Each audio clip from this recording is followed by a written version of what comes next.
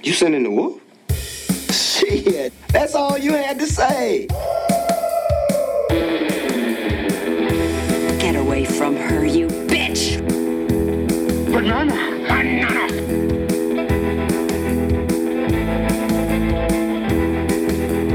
Aristotle was not Belgian. Fortune and glory, kid. Fortune and glory. You're not even interesting enough to make me sick. It's only an island if you look at it from the water. I'm your density. You think I'm gorgeous? You want to kiss me? Hello, everyone, and welcome to Sending the Wolf. My name is Clark Wolf. Thank you so much for joining me. I have a great episode for you today. I am super excited to get this to you. I'm actually recording all of this on Monday, April 1st, the day before it's supposed to go live, because my guest is a very busy man at the moment. My guest is one half of the directing duo that brings you the new Pet Sematary and also brought you the indie cult favorite Starry Eyes. My guest is Dennis Widmyer. Dennis is one half of a directing duo alongside Kevin Kelsch, and he and Kevin have been friends of mine for a while, and Dennis and I go back, I think, probably about 5 or 6 years at this point, and I couldn't be happier for him and Kevin. And so their new movie is Pet Sematary, which is out this Friday, April 5th. However, Dennis picked a movie that I did not see coming, and that is The Lord of the Rings, The Fellowship of the Ring. So, we talked a lot about a lot of different things. We talked about adaptations and iconic books and bringing them to the screen. We talked about indie sensibilities and moving to bigger budget endeavors. We talked about fantasy and the landscape when, in 2001, when this movie came out. The first Harry Potter movie had just come out the month before. But there was no Game of Thrones TV show, and a lot of the big fantasy films that had found their way to the theaters, they weren't necessarily taking off. And so we discussed what a risk it was to not only to greenlight this first film, but to say, all right, we're going to bet the farm on this trilogy and trust it to someone like Peter Jackson, who at the time had a bunch of very strange, dark horror comedies to his name. Primarily, of course, there's Heavenly Creatures, and had just had a pretty big failure with the movie The Frighteners. So it was a really fun conversation. Dennis is a cinephile through and through. He is he's a guy who you can talk movies with for hours and hours at a time. But he's also a guy of very eclectic tastes, and so I was thrilled. We all were betting, as you'll hear, that he was going to go Rocky for this episode, and when he came out swinging with Fellowship of the Ring, I was like, whoa, this is crazy.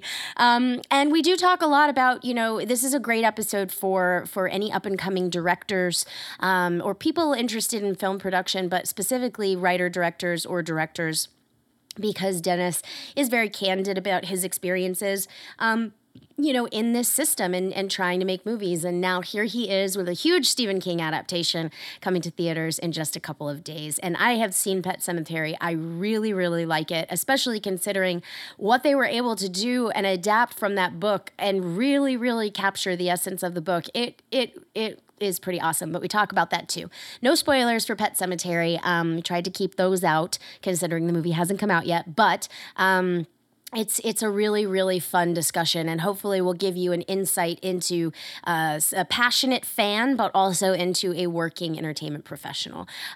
So here he is, Dennis Widmyer, talking about Lord of the Rings, The Fellowship of the Ring.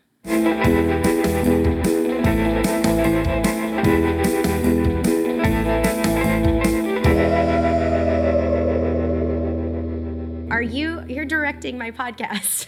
I know, just move it a little bit. I can't help it. You can't turn it off. I can't turn it off. That's good, though. That's why I want you on the podcast. Okay. I don't know how many directors I've actually had on the show. Now that Who I are think some of the about people it. you've had on the show? What are some of the movies they've done? Well, Lynn Shay's done the show. Oh, she's awesome. She's amazing. Okay. I'm trying to think of like some other higher profile people that we would think. Well, Chelsea Stardust has done the There you show, go. but Yeah. it hasn't gone up yet. She's getting all fancy schmancy. She is. She's getting ready for her big debut. The day that we're recording this, actually, I am under the impression that her trailer is dropping for Okay. All That We Destroy, Cool. which is the Hulu movie, Meaning today. today. Cool, That's okay. right. And this is gonna have. So I started recording. I like to know you did. sneak it in. Yeah, I was ready. But good. But I this is probably gonna be the fastest turnaround I've ever done on an episode because we're recording this on a Monday, April 1st, Okay. and I am trying to have it up by tomorrow, Tuesday, April 2nd.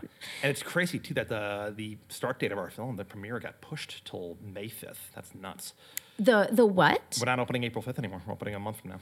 What? April Fools! You fell right into it. Dennis! If you can see her face, I'm like, how am I getting her right now? It's so obviously April Fool's Day. Shame on you for Okay. April Foolsing me. couldn't help it. That's very rude. I know. No, I'm I'm sorry. kidding. It's not. It's not. I'm sorry. I need a good April Fool's joke, I suppose, every now and We then. all do every now and then. So I just had an audition for a hosting for a brand, an Okay. entertainment brand, and they had me do a fake news segment Okay. where they made up in the room like a news story and had me sort of deliver the news but also provide commentary on it. So the news story that they created, that they made up in the room was, because they know I love horror, so they were like, okay, Stephen King adaptations are so hot right now. It, Pet Sematary. So we've just learned that they're remaking The Shining, and Charlie Day is going to play Jack Torrance. And they were like, and who should direct it? And I was like, well, Mike Flanagan obviously should direct it. And so they were like, okay, go. And then by the time I finished my fake news story, they were like, actually, we kind of want to see that movie now. I want to see it too. Yeah. And I was love like, Charlie Day. Yeah, me too. He kind of has a Nicholson thing going. I He can see that. does. And have you read the book? Of course. Yeah, I love it. Yeah. So the book is so different from the movie Yeah. that I feel like there actually are things that Charlie Day would lend himself Yeah, to no, totally. Jack Torrance more so than a Jack Nicholson, And honestly. Flanagan's movie is based on Dr. Sleep, which is the sequel to the book, obviously right. not the movie. That's so right. his Dr. Sleep is going to be, in canon with Yes. with the books. That's interesting. How Yeah. that's going to fit with the movie, like, or if he's going to have to like balance that tightrope of, do I then ignore certain things that The Shining did that the book version of The Shining Yep. didn't do? Yep. Like, I'm really curious how he's going to navigate that. Yeah, me you know? too, especially considering that he is such a Stephen King fan Right. as opposed to, I mean, I'm sure he's a movie, obviously he loves movies, but Yeah. he loves the work so No, much. I know. That's going to be tough. So, do we do an intro, or are you going to do that separately? I do it or- separately. So that's already done. It's gonna Edit be that done. part out then, perfect. No, I'm not editing it out. I'm leaving it in. Okay. Directing my podcast. I'm directing I again. don't wanna- I'll stop directing. Okay, so before we get into the actual movie that we're here to talk about, I want to give the audience a little bit of background because you and I have been friends for a long time. Probably 5 to 7 years. Yeah, a while. Yeah. And we knew each other before you made Starry Eyes. Correct. And then I remember I was telling Christine, your lovely wife and my lovely friend, that I remember interviewing you and Kevin Right. on the phone for like a phoner from probably Nerdist at Right. the time. And it's just amazing to see where you guys have gone. I know, it's weird. Are you hearing her by the way or no? No. You're not hearing that? No. You sure? Positive. Got it. Okay, cut that part out. I'm not cutting it out. Leaving No, it in. I think we met through mutual friends, and the thing about horror and about horror community in LA specifically is it's very tight knit, And so a lot of the people that I know, including you, and probably vice versa for you meet through these mutual fans of Yeah. horror, So it's like pretty much like the bulk of my entire friendship circle at this point now is people I've met through that community. And it really is a community. amazing, yeah. And it's amazing too to see like how everybody has evolved and grown and where they have gone. Like when I first met you, I was, doing the podcast with Ryan and, seeing Ryan evolve from being like the managing editor of a horror website Crazy, to now this very influential executive for Blumhouse. It's lot of our like friends, yeah. a lot of our friends have really kind of moved up in a lot of ways. And now you're acting and you're writing Yeah. and you're evolving as well. I mean, everybody's got their path. I you mean, know? I hope that I hope to have some more marquee successes. I don't have to hold my breath too long. I think that's happening very soon. Well, I appreciate that. yeah. We'll see. But I'm so proud of you guys. And Kevin, I want to have on the show too, but I wanted to have you guys. Well, actually, it was very funny because when we were setting this up, you were like, do you want to have both of us? And I was like, well, kind of, but I only have 2 microphones, so I don't know how to do Yeah, that. and you don't have 2 hours for this, too. That's right. And plus, Yeah. Kevin, I won't say what my movie is yet, but it definitely will not be Kevin's movie. Kevin would have a very different movie, so. Well, and that's the thing too, is like, you know, you guys are co-directors, but you're Right. obviously different people. Yeah. And I know sitting down with the two of you would allow for very different Yeah. conversation. Totally, yeah. And so before we get into the movie that you chose, I did want to ask for our audience listening, because I know that there are a lot of like movie fans out there, and I know you've had this question before, but I do think it's interesting. Can you talk a little bit quickly about how you and Kevin work as a directing team? Right. Because a lot of people have this idea about what a director is and what a director does, and might not lend itself to having 2 people. No, I mean, I honestly think that if you were a director already for like 5, 3, 20 years, and then decided to partner with somebody that deep into your career, it might not work. I think the only reason why, well, one of the reasons why it works for Kevin and I is we're friends. We've been friends for 25 years. We started writing screenplays together almost 25 years ago, meaning we discovered each other and became friends and collaborators at a time when we were still getting inspired and learning what we liked and discovering new movies together. So like I was about like 17 or 18. I think Kevin was around 20. And so a lot of these big influential movies on us, we saw at the same time together Yeah. in a theater. Yeah. And then they informed us, you know? So because of that, our visions evolved at the same time. It wasn't like by the time I met Kevin, I was specifically this person, and I had to hope and pray that my likes were the same as Kevin's. Our likes were formed together, you know? So that alone helps it tremendously. Yeah. But beyond that, though, it's not like one of us likes to only work with the cast and then one of us only works with the cameramen. We both want to be directors fully fleshed out, you know? We both want to do it all. So when we get on set, we don't designate certain roles. It's that we all want to do everything, and so we do everything, and we just make sure that we've prepped enough. It's almost like we have to do more prep, Right. because we have to make sure we're on the same page. Exactly. You don't want to be on set with an actor, and Kevin's got a very different idea for something that I don't. We want to have had that conversation already, you know? So what you do is you do all that prep, you do all those conversations beforehand, and by the time you get on set, you should be able to ask me a question and Kevin would have the same answer. Yeah. And 9 times out of 10, that's the case.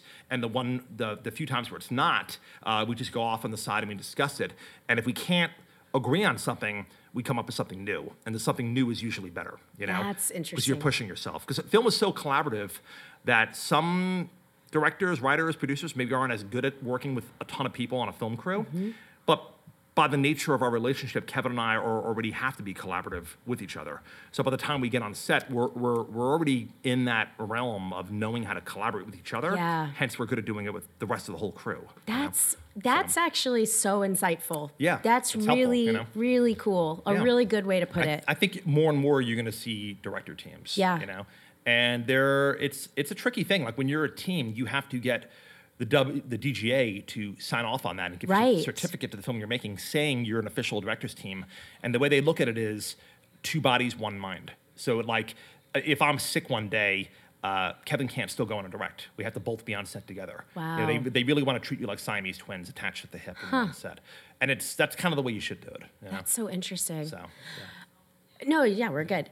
Okay, so let's talk about. All right, so let's get into the movie that you Okay. chose. Yes. Fellowship of the Ring. I know.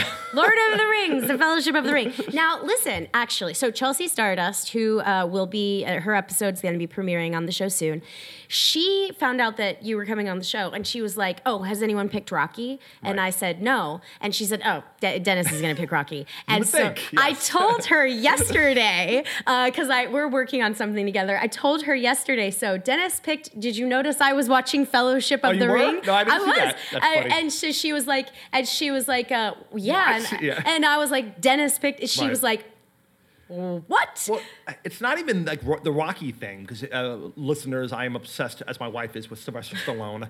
Clark, you were at our wedding. We played like the Rocky IV training theme in Russia. Yes. At the reception, we played Living in America. We had Cobra matchbooks from like the movie Cobra, you know, that had the Cobra on the front of it and stuff. So we're obsessed. But beyond that, though, I'm a big cinephile, and like I went through a wave recently. I'm still riding this wave where I primarily when I would sit down every night to watch a movie, I would always stray towards the golden age of Hollywood. So I would usually watch things from like the 50s and below. And it wasn't because I was studying up or I love film history and the glamour of it all. I just enjoyed them better. I liked watching those movies more. You know, I hit a point where maybe 5 years ago, I was home one night. It's before I met my wife, so I was single. And I was putting on Netflix, and I was like, all right, what am I going to watch tonight? And this is before Netflix had a million options the way it does now. And so I think it was like, all right, I'll watch Captain America, First Avenger, or I'll throw on a horror movie I've seen 10 times, which is fine. I do that all the time anyway. But I wasn't really feeling inspired as an audience member. And it occurred to me that a promise that I had made myself that I never fulfilled, where I was going to say, no, I'm going to only try to focus on movies that I haven't seen that I know are considered some of the best movies ever made. So I'm going to go to the AFI Top 100 list. And I'm going to go through that list and I'm going to say, all right, I've seen a bunch of these, but there's probably a bunch that I haven't seen that I think I've seen, but I haven't. And of course, going through that list, I was like, wow, I've never seen Breakfast at Tiffany's, you know? I thought I had, but I had not. So I am pretty sure I'm going to love that movie. You know, I'm sure it has a reputation for a reason. And so I watched it and I loved it. And it activated something in me where every night when I sat down, I said, I'm not going to do the lazy, easy thing and watch something that, you know, feels comfortable. I'm going to challenge myself and watch something I've never seen that I should have seen, you know? And so fast forward 5-6 years later, and that's become like one of the most important things in my life. You know, it saved me in a lot of ways, just watching movies and, you know. I follow you on Instagram, and you are always watching a movie. Yeah. I mean, and I honestly, I am so impressed by that because I can't do it. It's what, you know what it is I think sometimes there's a stigma that creatives put on themselves where if they're not writing, acting, directing, actively going out, networking, and taking meetings, that they're not working. But one of the best things you could do as a creative is read books, watch movies, go travel. You know, turn your brain off in one facet, but turn it on in another facet where you're now absorbing amazing things that have been done already that you can learn from. You know, most of the time I want to get in a good headspace to write. I immerse myself in the types of movies that I want to write. Absolutely. You know, and so for me, it's not only entertainment; it's like homework, the best type of homework. But so and it gives you a vocabulary, you know, that you don't always have sometimes in meetings on set with other creatives where. Not so you could just reference things in a Tarantino type way and show off, but so if you're trying to get a point across to somebody, and you could cite a movie that they've seen, you could cite a specific scene or moment to them, and they instantly know what you're talking about. So just having that wider, knowledge of film is hugely important. You know? And so you said that you were doing this, looking at all these old school movies, the AFI list, but yet... And yet here we are. Well, that's what I'm getting at, yeah. So what are you getting at? Okay, so I immediately went to, has anyone done Vertigo? And I think you said somebody has. Yes. You know, has anyone done Night of the Hunter, which you recommended? There's Rocky, of course. There's all the Frank Capra films, William Wyler films. I mean, these are some of my favorite films and filmmakers ever, you know? And then I looked and I said, oh my God, I forgot that The Fellowship of the Ring was on there. You know, that like a movie that's been made in the last 20 or so years is on that top 100, you know? And so seeing that, it was sort of a cheat. But I was like, oh, I could kind of nerd out in a different facet of my likes, and that is J.R.R. Tolkien. So, and this ties into why I probably do what I do now, you know? Write and direct and all the things I love and are inspired by was growing up, there were always books that you're supposed to read for school, you know? And, The House of Mirth and The Chocolate War and A Separate Peace and Old Man and the Sea and, Pride and Prejudice. And these are all great books, you know? But when you're a kid and you're that young, you don't realize they're great yet. So you're just looking for something kind of fun to read to kind of activate your brain. And so The Hobbit was a book that I think was the first time a book was that I had to read for my summer reading list in English. Oh, that's interesting. And I said, oh, this one looks a little different. Fantasy. I'd never read fantasy before, you know. So that was the one book where I read it, devoured it, and realized, oh, okay, reading could also be this. And so I remember finishing The Hobbit, and then the amazing feeling I got when I realized it was like a prelude to a much bigger thing, which is The Lord of the Rings. And I think that I was home I was home for like 3 weeks sick. I had what the hell did I have? I had some really bad cold where I was vomiting, I couldn't go in, I couldn't be around people, and so I had my mom get me the Fellowship of the Ring, you know, and I devoured it, and then I got to the end, and it was like, to be continued. Like now we live in a culture where franchises are a thing, and everything is continued. If it's not continued, there's something wrong with it. But back then, when I was 11 or 12 or however old I was, the idea of an ongoing series was like a new thing for me, you know? And I remember the joy I felt when I was then able to start reading The Two Towers, and it picked up exactly where the Fellowship of the Ring left off, and I was like, oh my God, you know? And then again with the Return of the King. And so what happened there was something happened to where I became obsessed with this world, and I would go through periods of my life where I would be away from it, like in hibernation for a while, and then I would reread them again. And my wife jokes around, Christine, that recently I was in hibernation and didn't realize it. And then on Christmas Day, we're sitting here on the couch, like, what should we watch today? Thank you. And she just brought me some awesome Shake Shack. And do you have any barbecue sauce? Are we out? And she's like, she loves the Rankin Bass Hobbit, you know, the greatest adventure, you know. And so we were like, oh yeah, I haven't seen the cartoon in a while. Let's put that on. We put it on, and all of a sudden I was like, oh yeah, I love this. I love this stuff, you know. Now I have to devour all of it. Yeah. And that was December, you know. And since then, I'm in one of my activation periods, and this is probably like the 8th time I've read these books, which is nuts because there's 3 of them. So do the math. So I've been coming back to these books all throughout my life. But what happened was in the late 90s, early 2000s, late 90s, I think, I was working at a bookstore, and I was always tracking the history of them trying to make adaptations of these books. Yeah, sure. You know, so I think Sal Zaentz was a producer on the Ralph Bakshi version from 1978, 77. And the Beatles were going to try to make one at one point. They were going to hire Stanley Kubrick to direct it. Like, people don't know that, you know. And there were all these like iterations of people trying to adapt this work. And then it just went away for a while, you know. And it was a bummer. And then I heard, I think Miramax back in the day was trying to make 2 movies out of it. Then they brought on Peter Jackson, and New Line got involved, and he was like, I want to make 3 movies. And I was like, oh, thank God.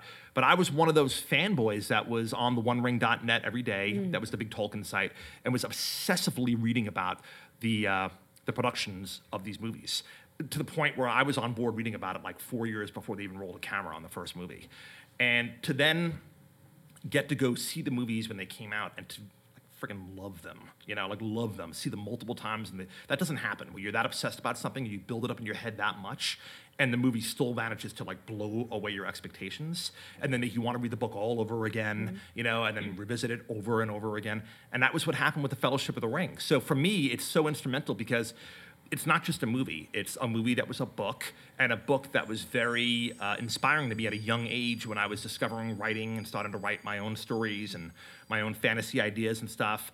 And I was discovering reading, which then obviously I discovered Stephen King. So all of that really came out of J.R.R. Tolkien and The Hobbit, you know, and then The Lord of the Rings. Now, this is a movie, this is a series of movies that has a, historical and emotional tie to you, right? So, and I think same with Peter Jackson, and same with a lot of audience. A lot of people have this history with these books. Right. But what do you think about the people that actually don't, that maybe have heard about the Lord of the, they know what it is, they know who Tolkien is, they know what The Hobbit is, but they've never seen the cartoon or they've never read the books, and they are going to go see these movies? I think it probably felt like a gamble for the studio, because I think that up until then, fantasy as a genre in film was very hit or miss, you know. They had tried to reboot the Dungeons & Dragons movies, and that didn't work, you know, with Marlon Wayans, remember that? Yep, I do. And the Game of Thrones didn't exist as a TV show yet, you know. So really, like, I'm trying to think what the big... And Harry Potter wasn't a thing yet, Harry right? Potter, I looked it up. Yeah, Harry Potter, the crazy. movie, came out on November 16th, 2001. Fellowship of the Ring came out on December 19th, 2001. Yeah. They both came out Wow. within like a month of each other. I didn't know that, yeah. And those books obviously were a huge thing for a young generation, but they, I think Lord of the Rings has this pedigree to it. And I think that it was the book of the century. Time magazine put, you know, it was like, it was suddenly back in the news a lot as a book, you know? But I think that it was probably intimidating and kind of felt dense and big and all these sprawling characters and worlds and stuff. And I think the thing that Peter Jackson was able to do so well, in the first film the most, I think. The first film, I think, is the best film out of the three, and that's why I'm glad that one's on the list so I could talk about the one. I love all of them, but was to make it palatable and fun and to take this world that Tolkien had created and to streamline it for an audience, you know? And there are some times in some of the movies where he didn't need to do it as much as he did, but overall, though, what he accomplishes is masterful, you know? Like, a guy like me who has read the books 8 times, I could have very easily been a snob about it and been like, that's not canon. You know, it wasn't Arwen, you know, who saved the day at the forge. It was Glorfindel, so dumb I am.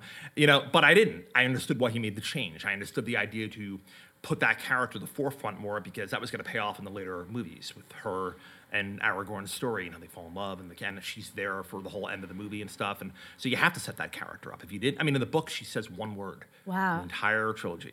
And she's only in, I think, a few scenes, you know? So she's mainly in the appendices. There's a whole thing in the Return of the King where there's like hundreds of pages of appendices, which are stories that factor into the world that he didn't fit into the book. And one of them is called Of Aragorn and Arwen. And it almost reads like Shakespeare. It's gorgeous. So I love the fact that because they had the rights to that as well, they have the rights to everything in the trilogy, Peter Jackson put that into the actual movie. I thought that was a great choice. So, all right, are you ready for me to blow your mind? Yeah. I've never seen this from start to finish. What? I had never seen it But you from have start now, to though, finish. right? Oh yeah, I watched it yesterday. You didn't see it in the theater? So I did. My dad took us But you because it was hated it so around much you got up Christmas. and you left? I fell asleep. No, I Mark. totally fell asleep. Oh, no. And because I was watching this movie, and when we got to You Shall Not Pass, I was like, oh, we're close to the end. and then I looked at the runtime and I was like, no, we have like over an hour left. As far as I remembered, the movie ended with You Shall Not Pass. I totally fell asleep. That'd be a bummer ending with Gandalf dying. Well, but you know, so I remember. Here's what I remember, because I think what's interesting about this adaptation in particular. We've seen in the last handful of years, stepping outside of the fantasy genre specifically, we've seen stuff like John Carter of Mars, we've seen Valerian, these types of things that were so influential on, say, Star Wars. They were the source material that a lot of something like Star Wars is taken from. And yet, by the time these movies came out, and granted, you can have conversations about, you're fine. You can have conversations about the quality of those movies and those examples, and that's one thing. But I think it is valid to say, like, by the time these things finally make it to the big screen, it seems like it's like, oh, Star Wars did it. I've seen this already. I've seen it for decades already. So what I think is so fascinating is, for me, as a kid who grew up, I loved Willow. I love Willow. Willow Yeah. is fucking Lord of the Rings, Yeah. except instead of a ring, it's a baby. Oh no, and they're pretty open about it. I mean, yeah. Yeah, Lucas and Ron Howard were like, I look at like Willow Ugford. He's Bilbo. You know, he's Absolutely. Frodo. You know, like. And so I think that for me, like when I got into Fellowship, I was like, I've seen this before. I know. And that movie failed. Willow failed. Now that's what I was about to say. Yeah. Is that So they I probably am. were like, let's not try this again. You know. It's not a great example in terms of like, oh, you should not make a Lord of the Rings movie because Willow already did it. But that said, for me personally, my little anecdotal experience, I was like, yeah, well, I've seen this, and so I fell asleep in the theater. Oh no. Then what happened was I had a boyfriend in high school who was a bit of a snob, a bit of like a movie and Right. literature snob. And he tried to get me to watch The Two Towers, and I was like, I don't want to watch this. And so I just quit after that. We did not make it through The Two Towers, and I was turned So off you to have the not whole seen thing. The Two Towers? No. Or The Return of the King? No. Ah! Now here's. Return of the King, like I'm bawling my eyes out by the end. Well, it won Best Picture, won like 11 Oscars. Yeah, well, but you know that doesn't mean anything. Oh, stop it now. Okay, but wait. In this instance, it did. Okay. So here's the question. Here's something on that point that I want to bring up. I watched Fellowship and truly really enjoyed this movie. Like I Yeah. finished it later movie. last night, and I was like, okay, it's too late for me to the start. Boromir stuff is so good. Yeah, but I was like, it's too late for me to start the second movie right now. I Mm-hmm. will definitely fall asleep. Like I need to be more, have more Did you watch the time. extended version or the regular version? I watched the regular version. Yeah. I did. No, I watched the regular What, version. you didn't have 48 hours to watch all three of them? Exactly. No, not this time. But that said, so I will say though, The hardest part for me to connect with was with the hobbits, with their relationship. And you can tell from a filmmaking standpoint that is, Peter Jackson loves these characters, and that is this through line. Of course you have these heroes and these dashing elves and all of these things, but the hobbits are our way in. Yeah. And so I was wondering, knowing, as you say, like bawling in the third movie, am I going to continue to be am I going to become more emotionally invested over the course of these movies? Yeah. So what he's doing is he deviates a little bit in the first book in the first movie from what the book does.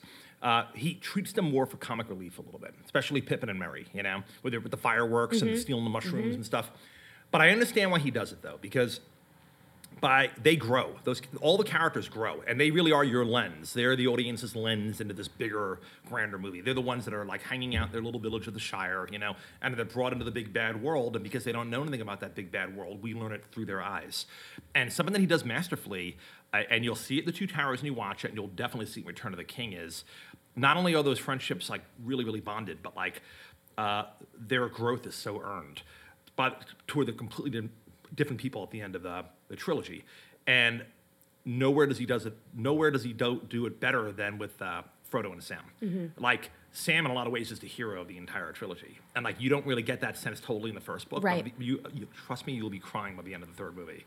Like he is like the most beloved character in the books, and I just don't want to spoil it for you. But Don't spoil it. But him and Frodo, oh my God, Mordor, it gets crazy. It's yeah, awesome. I mean, I am going to continue on this journey, and I think, but I will say that was the part that I struggled with then, and that's the part that I struggle with now. Yeah, you got to go along for the ride, but it gets better as it goes. So let's talk about adaptations, Yeah. and doing an adaptation of a beloved thing, because as you were saying, Tolkien was a gateway into, and I think it was a gateway for a lot of people into reading and this world. Totally. And Stephen King is that for a lot of people too. And when you're tasked with adapting something, so I want to tell a little story. Okay. I read Pet Sematary last summer when you guys had just gone to make the movie. You guys did a reading group, right? Well, actually, that was this month's book. So I am in a book club. So you read it again? I did not read it again. I'm saying, reading it twice in 2 years. Yeah, that's in 1 year, it's a by the way. heavy book. Yeah. So you guys went away.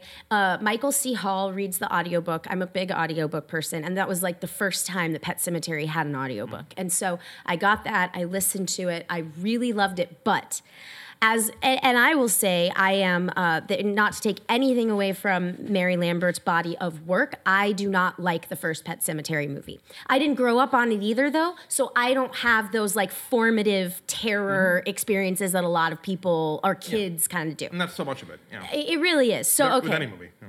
We get, so I'm reading the book, and for those of you who don't know, the premise of the book is that Louis Creed, a doctor, goes to moves his family into Maine or up into this farm, or not farm, this like secluded place, and the country. Yeah, the City country. guy moving to the country. To slow down, and there's a big freeway in front of his house, and one of his kids is struck by a truck, and then his neighbor Judd says, "Well, there's this thing in town that brings him back," and then chaos ensues. Okay. That is the premise of the book. Good summary. Except for the part where I said should hire you. Yeah. Except for the part where I said that there was a farm and there is not a farm. But that said, I bring this up because Louis making the choice to bring Gage, the little child who is killed in Pet Sematary, the book, to bring Gage back does not happen until pretty much the end of the book. It's like more than halfway through. It is crazy. Yeah. Like I noticed, because I was doing an audiobook, the audiobook's like 12, 14 hours long. I was at hour 9 and Gage had not come back yet. And I was like, how the fuck are they making this into a movie? And so I present this question to you, like when you are tasked with essence and streamlining, and also your movie, does it even break 2 hours? I don't think it does. It's like an hour and 41 minutes. So how do you even begin to approach that, especially something that is so beloved and known? Well, on the one hand, my little cat here is squeaking because he knows we're talking about cats. He knows now. we're talking We're about talking about church. He wanted to be in the movie. Sorry, Max. Well, here's something interesting: is that pivotal moment in the story happens at the halfway point of our movie. I don't think it feels that way necessarily, but maybe in a book you might feel a little more. But I think the reason why King does that, and the reason why we did that as well, why we didn't push that up too much, is because Pet Sematary is all about the family, the relationships, the conversations they have about death. You want to really, really prepare the reader / audience for understanding this family and understanding Louis Creed and his thoughts about death and how he thinks he's a guy that understands death. He's an ER doctor. He's around it every day. It's just a part of life, honey, you know. And the difference is with Rachel and how he views death and how he wants to talk about death to their kids. And if you understand all that stuff intrinsically, by the time you get to the big pivotal moment, that pivotal moment is going to hit you so much harder. And then you could play with that in the whole last third of the book. Yeah. So, yeah, in a lot of ways, the book is structured in a very unique way because I think the whole bottom third of the book is basically just chaos. You know? Yeah. It really is. And it's very front-loaded with everything. But it's such a rich mythology. It's such a rich world with the woods, the Wendigo, Judd, you know, Victor Pascal, the Zelda backstory. Yep. There's just a lot there to chew on. Yeah. So for us, when we were adapting it, there was no question ever that, hey, let's bump this up to like the first act instead, and this will be the pivotal moment at the end of the 30-minute mark, you know? To us, it always made sense that and this is not a spoiler, the cat, you know, Right. dying would really be that pivotal moment. Yes. Because that's the chain, that begins the chain reaction. Yes. You know, and that once the audience gets a taste of the DNA of that idea, you know, of like, okay, we're playing in this Frankenstein type world. And if he's willing to do it with the cat, oh boy, you know, like maybe if something more terrible happens and we hope it doesn't, would he be willing to do it then? So by the time something more terrible does happen, the audience goes with it. Yeah. They're able to go with it because they've seen it happen on a smaller scale. So that's why you have to really kind of pace that film and that book out like that. Yeah. Because the idea is so outlandish, you know, if you really just look at it, that you have to earn it. You have to really kind of like live with these people long enough to where doesn't become absurd, you know?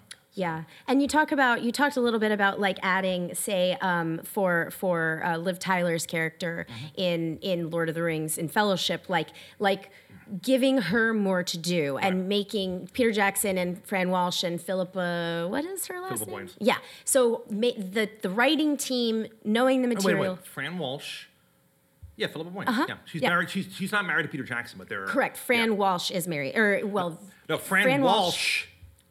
God, no, I looked it up. I know. So I'm going to trust you on this. So Very good. Peter Jackson and Fran Walsh are romantic partners Correct. They as had well as kids. creative partners, and then Philippa Philippa. Boyens is their collaborator. Correct. Got it. Okay. So, you know, talking about making the decision to change iconic literature, that's like a big thing. Oh, yeah. That's a big choice. That's a big choice for any director to make, especially when the literature is so beloved.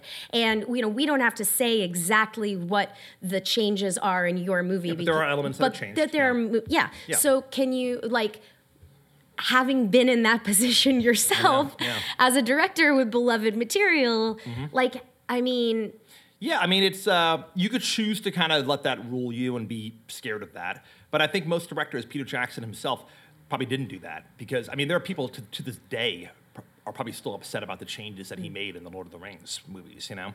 But he can't think about that. He has to think about the movie he's making. And as long as you stick to the essence of the source material, you know? We use that word a lot in interviews, but it really is the best word. It really is know the material inside out. And then if you're going to deviate from it, just make sure that at the end of the day, you arrive at the same themes and metaphors that the book is. Stephen King was interviewed recently for Entertainment Weekly, and he said, look, if you're driving to Tampa, it doesn't matter what road you take as long as you get to Tampa, you know? I think he was like Route 37 or whatever. also, why are you going to Tampa? Yes, exactly. Who wants to go to Tampa? Who's going to My Tampa? wife is from Jacksonville, so I've been to Florida quite a lot. And I grew up going to Florida, but wait, Tampa is... That's Orlando. It's Disney, yes, right? Tampa. So what's in Tampa? I think he actually has a home in Tampa now because he lives in Florida. That's the Buccaneers are in Tampa. This is a sports thing? I have been to, no, it's not a sports thing. I went to Tampa for work several years ago. I think I've and been to Tampa then. no, you know, Tampa, maybe I need to give you another try. Maybe, But yeah. I will just say that I would never drive to Tampa. Okay, unless you wanted to hang out with Stephen King. So I'm assuming he probably lives in Tampa, and that's why he used that. Hello. Oh, the mail's here. Come on. Thank you so much. Thank you.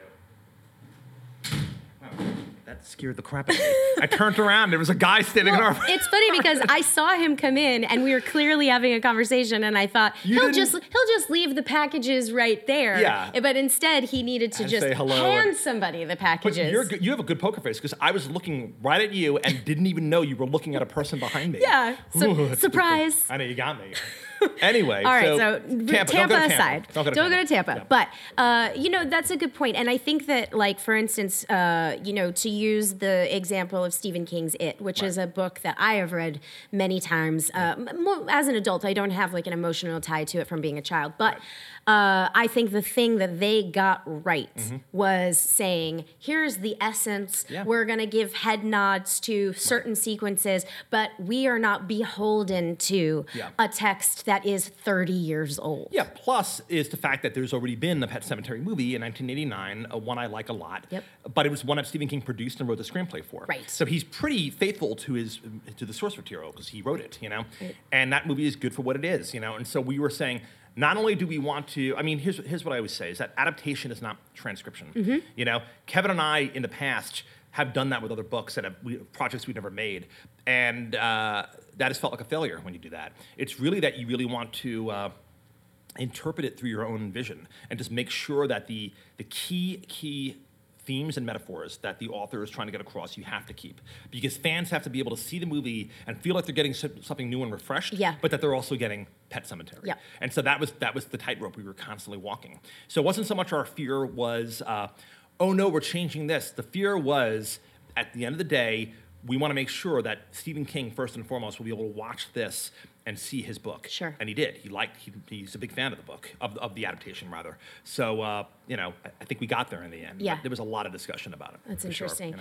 So about Fellowship of the Ring. Yes. As a first-time viewer, I have to say, Don't you dare. No.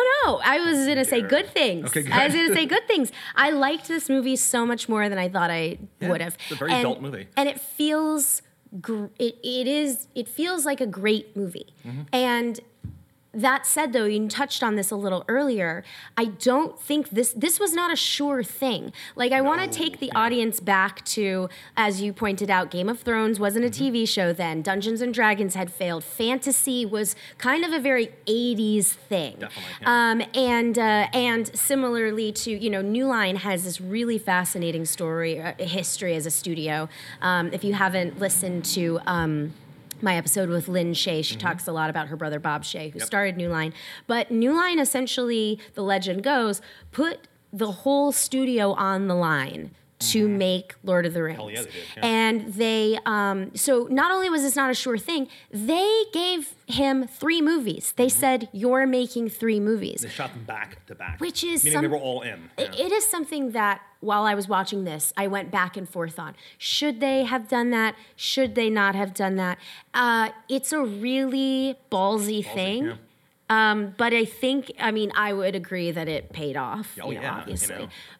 Financial. I think each movie has made almost $1 billion already. It's crazy. And I was glad that he didn't feel rushed in some ways, because he could tell the whole story over. Timing is everything. I mean, when you're on set, no matter what the budget of your film is, the hardest thing that you have to contend with as a director on set is the clock. Yeah. Running out of time. You just never have enough time to make movies, it seems. And at the end of the day, it's like they take it away from you. It's like, all right, you're done. You have to stop now. We're pulling the and so you never get to a point you go, we're done. It just doesn't work that way. Not even with the editing, You only finish the editing because the film has to come out, you know? So to have the amount of time that he had and to have the crew and the cast that he had, there's a reason why those movies are so good. They were written beautifully, and he obviously respected the source material, but props to New Line, they gave them the time to do those movies correctly, and it shows. You know? So I also would love to get your take on an indie guy going to a big movie. Yes. Because let's also not forget, it's easy for us to go, oh, Peter Jackson. Yeah, Peter Jackson. Yeah. Before this, he was making very weird, small movies. Yeah. And The Frighteners, probably his biggest film at that point. Which was a flop. Yeah, and I think that was his only studio film at that point. So Heavenly Creatures, maybe, but yeah, I think Frighteners was a flop, and so that probably knocked him down a peg a little bit. Yeah.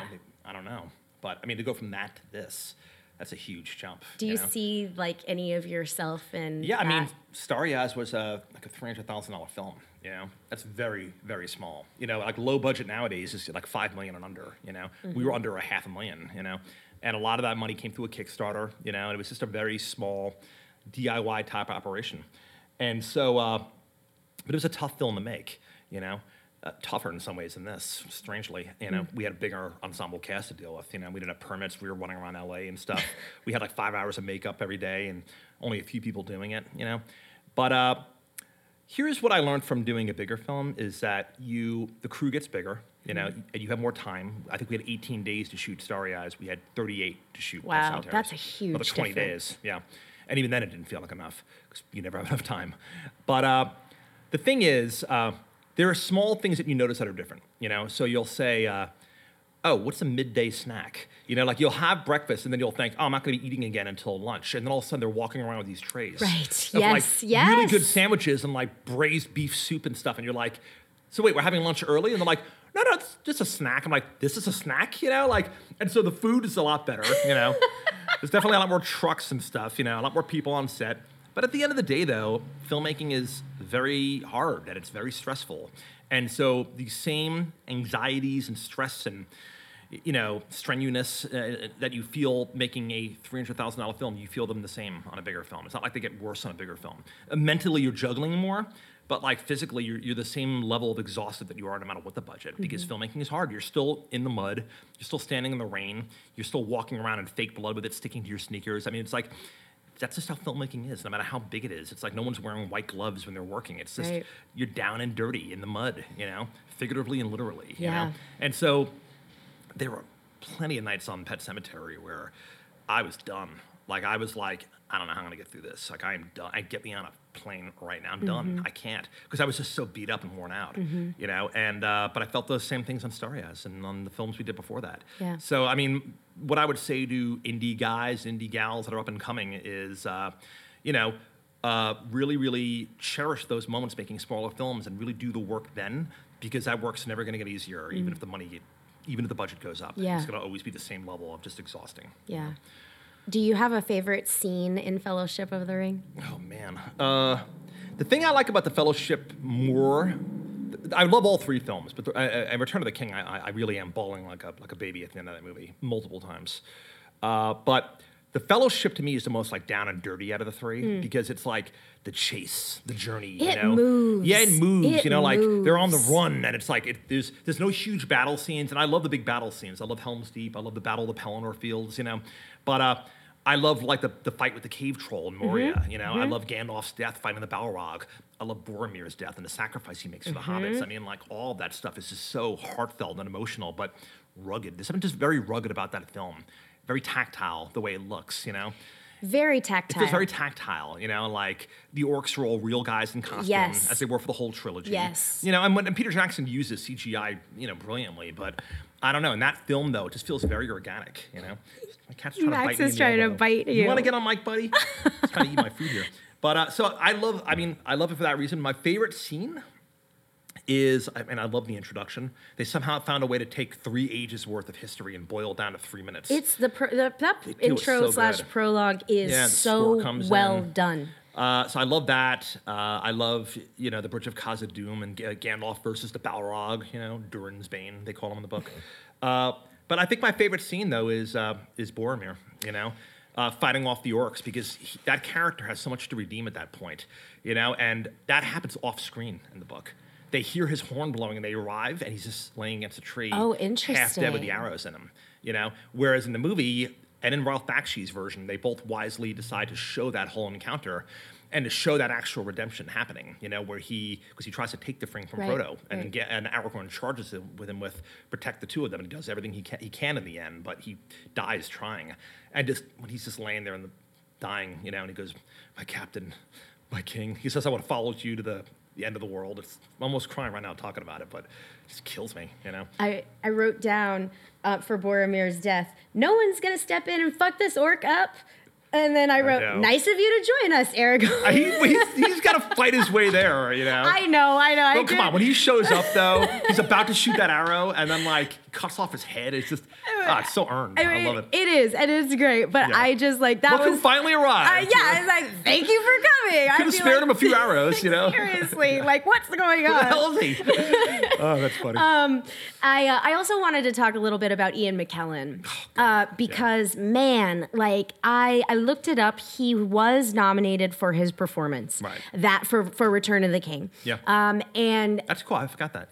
because you never know I know. with stuff like that, and certainly I wouldn't have expected him to necessarily win Right. because it's so hard to win an Oscar in general. But man, he is just because no matter how popular superhero movies get or fantasy gets or genre horror gets, there's still this stigma in people's eyes, like it's not real movie making, Definitely. and it's not real acting or storytelling. that But the genre is bigger than the performance. that's exactly right. But I feel like, man, there were many times throughout the film where and Jackson so wisely shows us his eyes because he is communicating so much in that performance through his eyes. Yeah.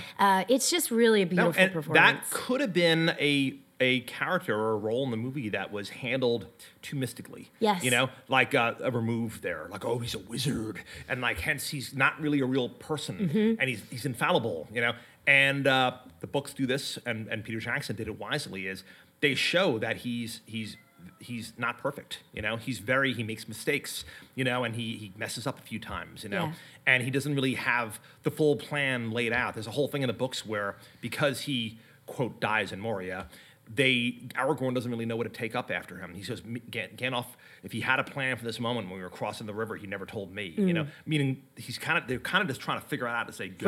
Right. You know, this isn't some grand plan ordained to them, you know, they're all just figuring out as they go. And so he really balances this whole idea of otherworldliness to Gandalf and certain things that you don't know, but at the same time, though, making them feel like a real person. Yeah. You know, like the fireworks are a perfect example.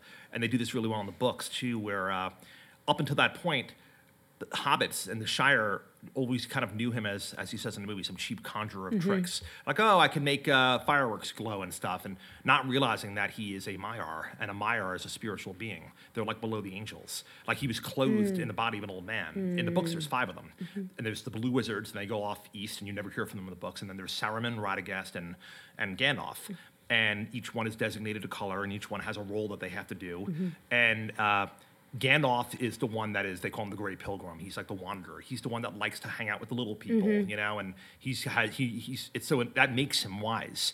But having an actor try to figure that out, you know, with a beard and a fake nose and stuff, and like, he does it. I mean, like I'm now rereading the books again, and now I can only see Ian McKellen whenever I read those books. You know? Before we move on to the last part, which by the way, I don't know if you remember this, but you get to add a movie to the list. Do you remember that part? No, but I have the movie. Okay, good. So before we get there, though, I want to talk about Peter Jackson as a weird horror guy making this what feels now very mainstream movie.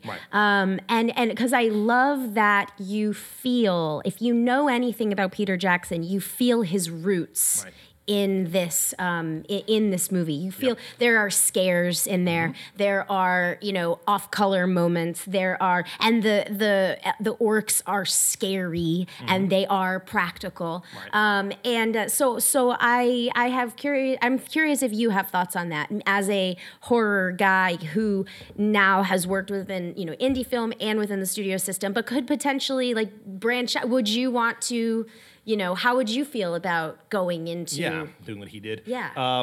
No, absolutely. You know, so that's what I liked about Pet Sematary was Kevin and I were really drawn to Pet Sematary because we always said it's one for us and one for them. So when we made Starry Eyes, we weren't saying we're making a gross body horror movie.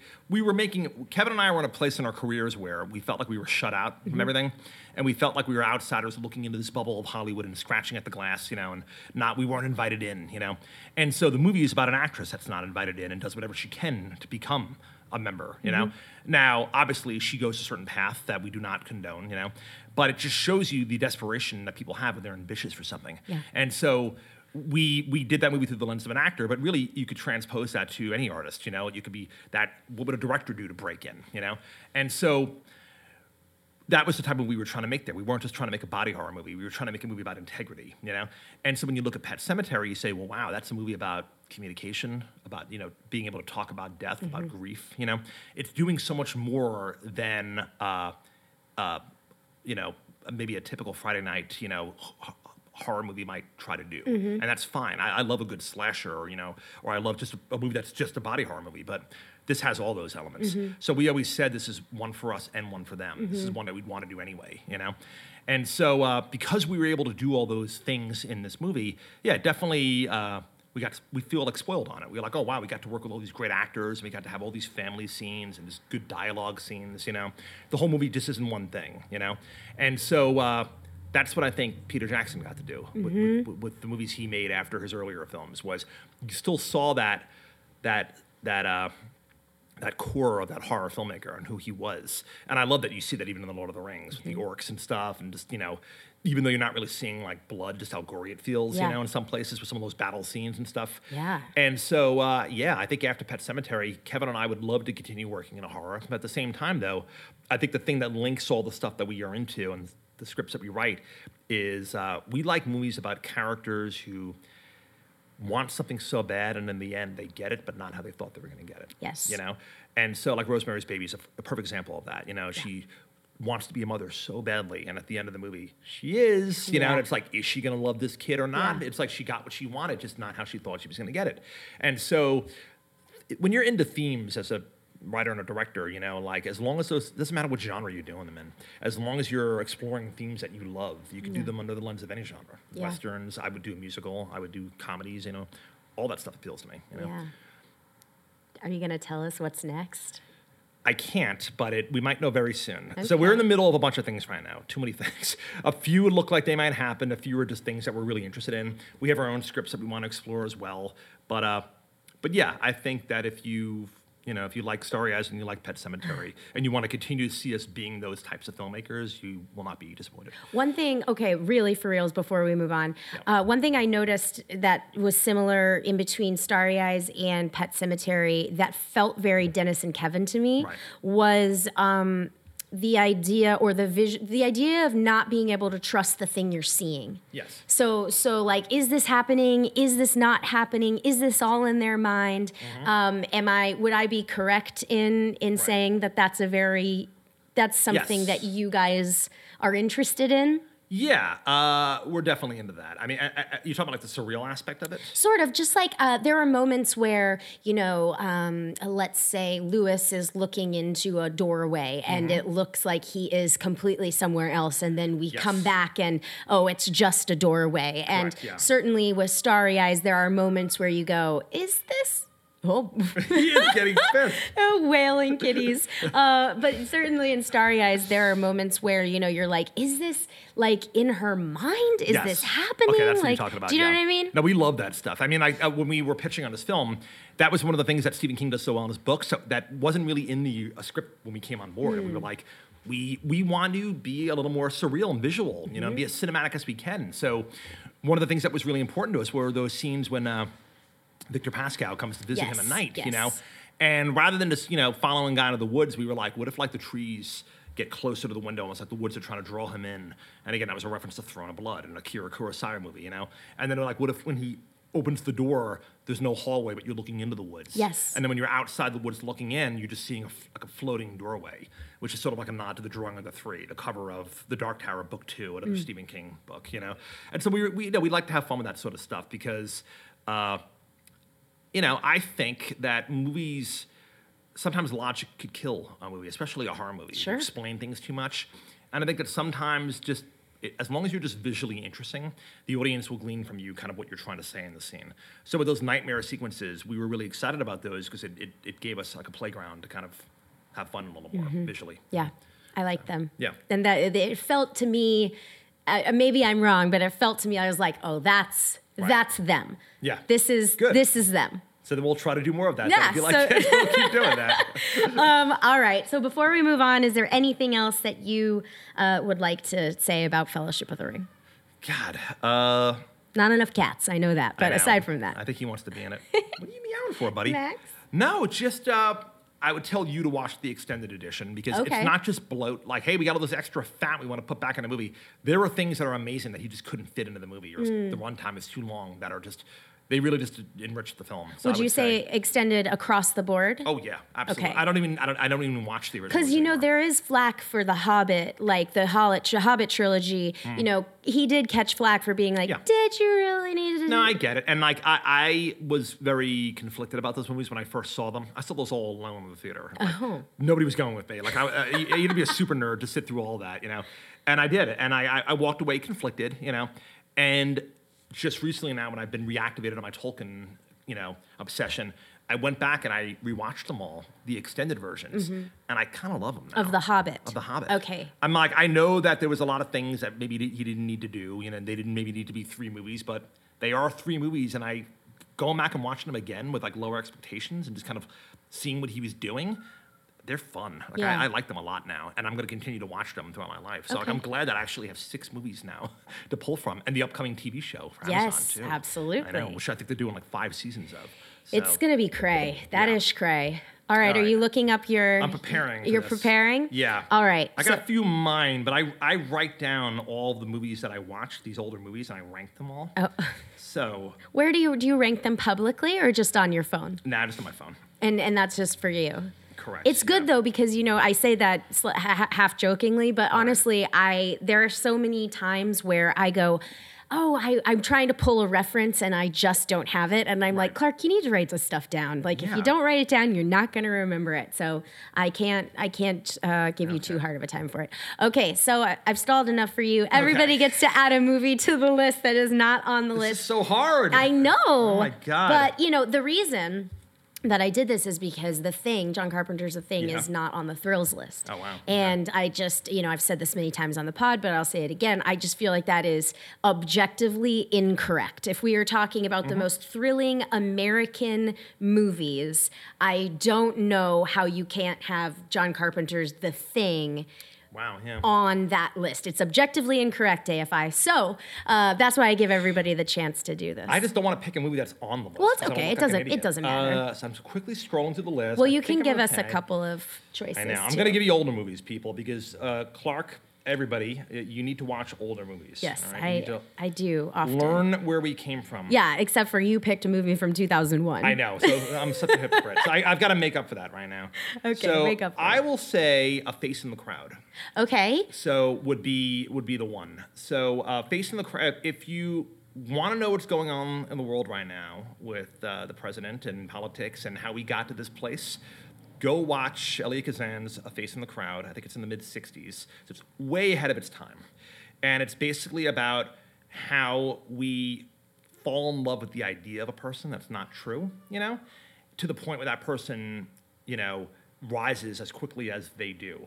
And so it's funny, it's emotional, but it's scary. I mean, like, you watch this movie and you're like, oh, holy crap. Like, this movie predicted exactly what happened here, Yeah. And so I would say Elia Kazan's A Face in the Crowd is easily one of the best classic films in general I've ever seen. And you should watch it yearly to remind yourself of basically what's going on. I we don't got know here. why this is ringing a bell for me. I'm wondering if somebody else might have picked it too. But Maybe. maybe not. But maybe. I don't know. But that's a good one. Yeah. Either way, I haven't It's seen from it. 1957, so I was a little off. And it's Andy Griffith, as you've never seen him, and Patricia Neal, and it's just scary, and it has, oh my God, one of the best gut punch endings you're ever gonna see, where you're just like, holy crap, just ends in a crazy fever dream of just chaos and just kind of like a perfect film. So I would That's- say, everyone go watch A Face in the Crowd. I feel like somebody else has recommended this Yeah, one. it's one of those movies where I just had to double check, but it doesn't appear to be on the Yeah, AFI but- Top 100 list, which I'm shocked by. I think on the Waterfront by Elia Kazan is, and that's Yes, the movie he's most yes. known for, and I love that movie too. But A Face in the Crowd to me is his best movie. Well, and also, we've discovered throughout doing the list that it's like most people get one, unless you're like Steven Spielberg and you get 4. But Yeah, exactly. aside from that, like so it's always it's not always the best one that actually makes it Yeah. onto the list. It's like the one that And he might have a few, but Yeah. I'm pretty sure that one's not on there. So yeah, Face in the Crowd, 1957. That's Well, great. good choice. All right. And you know what? We kept it under an hour. We did, yes. Even- and now I can finish my lunch that I'm Yes. staring at next to me. Yes. Shut my damn cat up.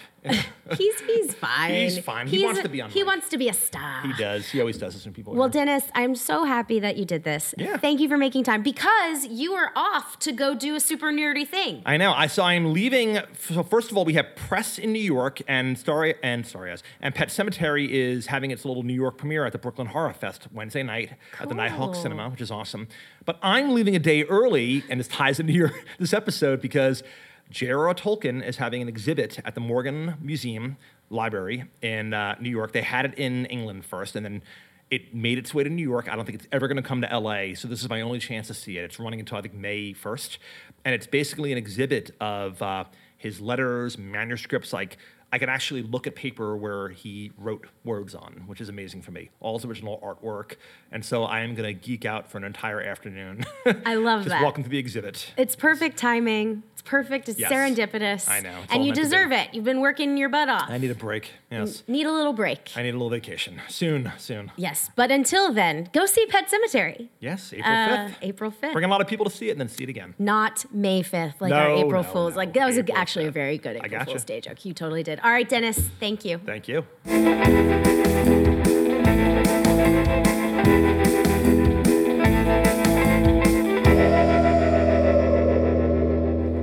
Alrighty, friends, that's going to do it for me today. I hope you enjoyed this episode. This is definitely one of my favorites, not just because Dennis and I have been friends for so long, but because he is a wealth of knowledge, not only about film in general, but about working within the entertainment industry. And he and Kevin are two of the best guys that you'll ever meet. I'm so proud of them. I am thrilled for them. That is Pet Cemetery, hits theaters this Friday, April 5th, from directors Dennis Widmeyer and Kevin Kelsch. This Thursday on my Patreon, I will be doing an AMA episode. So if you are a $5 and higher contributor and you have access to those AMA episodes, go on over there, send me a question, send me your thoughts, any topics you want to dive into, and we will do it. Alrighty, friends, that's going to do it for me today. Thank you so much for listening, and I'll see you next time.